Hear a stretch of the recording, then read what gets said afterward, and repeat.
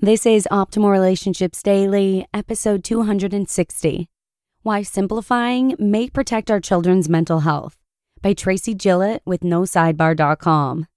Hola, I'm Joss Marie, and I'm here to help you optimize your relationships by narrating to you from some of the best relationship blogs out there. Today's post is about the impact of minimalism on your children's mental health. And before we get started, I just want to say happy second birthday to the boy who's changed mine and my husband's life in so many wonderful ways. Your determined, goofy, and nurturing personality has put me at awe more times than I can count. I love you so much. And with that, let's jump right into today's parenting post and start optimizing your life. Why Simplifying May Protect Our Children's Mental Health by Tracy Gillett with NoSidebar.com. When my dad was growing up, he had one sweater each winter. One, total. He remembers how vigilantly he cared for his sweater. If the elbows got holes in them, my grandma patched them back together. If he lost a sweater, he'd recount his steps to find it again. He guarded it like the precious gift it was. He had everything he needed and not a lot more. The only rule was to be home by dinner time. My grandma rarely knew exactly where her kids were. They were off building forts, making bows and arrows, collecting bruises and bloody knees, and having the time of their lives. They were immersed in childhood. But the world has moved on since then.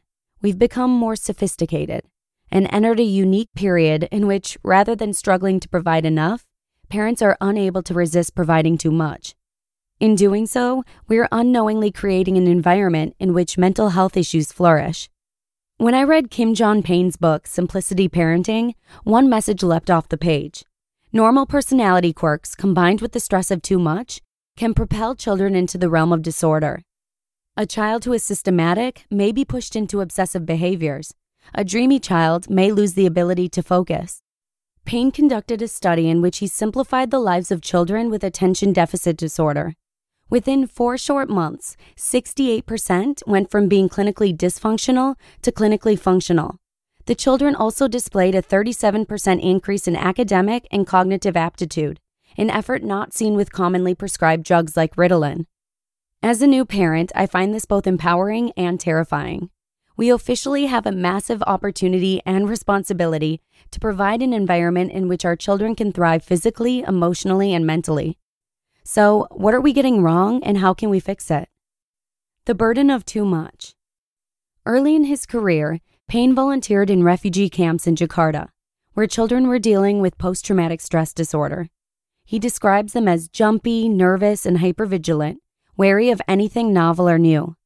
Years later, Payne ran a private practice in England, where he recognized that many affluent English children were displaying the same behavioral tendencies as the children living in war zones half a world away. Why would these children living perfectly safe lives show similar symptoms? Payne explains that although they were physically safe, mentally they were also living in a war zone of sorts.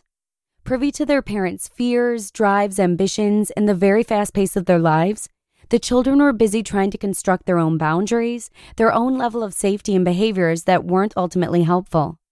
Suffering with a cumulative stress reaction as a result of the snowballing effect of too much, children develop their own coping strategies in order to feel safe. Parents and society are conscious of the need to protect our children physically. We legislate car seats, bike helmets, and hover in playgrounds.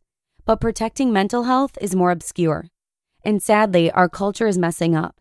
Modern-day children are exposed to a perpetual flood of information which they can't process or rationalize.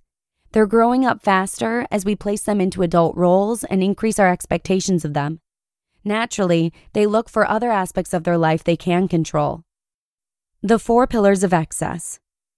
As parents, we want to provide our kids with the best start in life. If a little is good, we think more is better. Or is it? We enroll them in endless activities: soccer, music, martial arts, gymnastics, ballet. We schedule playdates with precision, and we fill every space in their rooms with educational books, devices, and toys. With so much stuff, children become blinded and overwhelmed with choice. They play superficially rather than becoming immersed deeply and lost in their wild imaginations. Yet, a minimalist approach encourages parents to keep fewer toys so their children are able to engage more deeply with the ones they have. Payne describes the 4 pillars of excess as having too much stuff, too many choices, too much information, and too much speed. When children are overwhelmed, they lose the precious downtime they need to play and explore. Too many choices erodes happiness, robbing kids of the gift of boredom, which encourages creativity and self-directed learning. And most importantly, too much steals precious time. Protecting childhood. Similar to the anecdote of the heat slowly being turned up and boiling the unsuspecting frog, so too has society slowly chipped away at the unique wonder of childhood, redefining it and leaving our kids' immature brains drowning, trying to keep up. Many refer to this as a war on childhood. Developmental psychologist David Elkind reports kids have lost more than 12 hours of free time per week in the last 2 decades, meaning the opportunity for free play is rare. Even preschools and kindergartens have become more intellectually oriented, with many schools eliminating recess so children have more time to learn.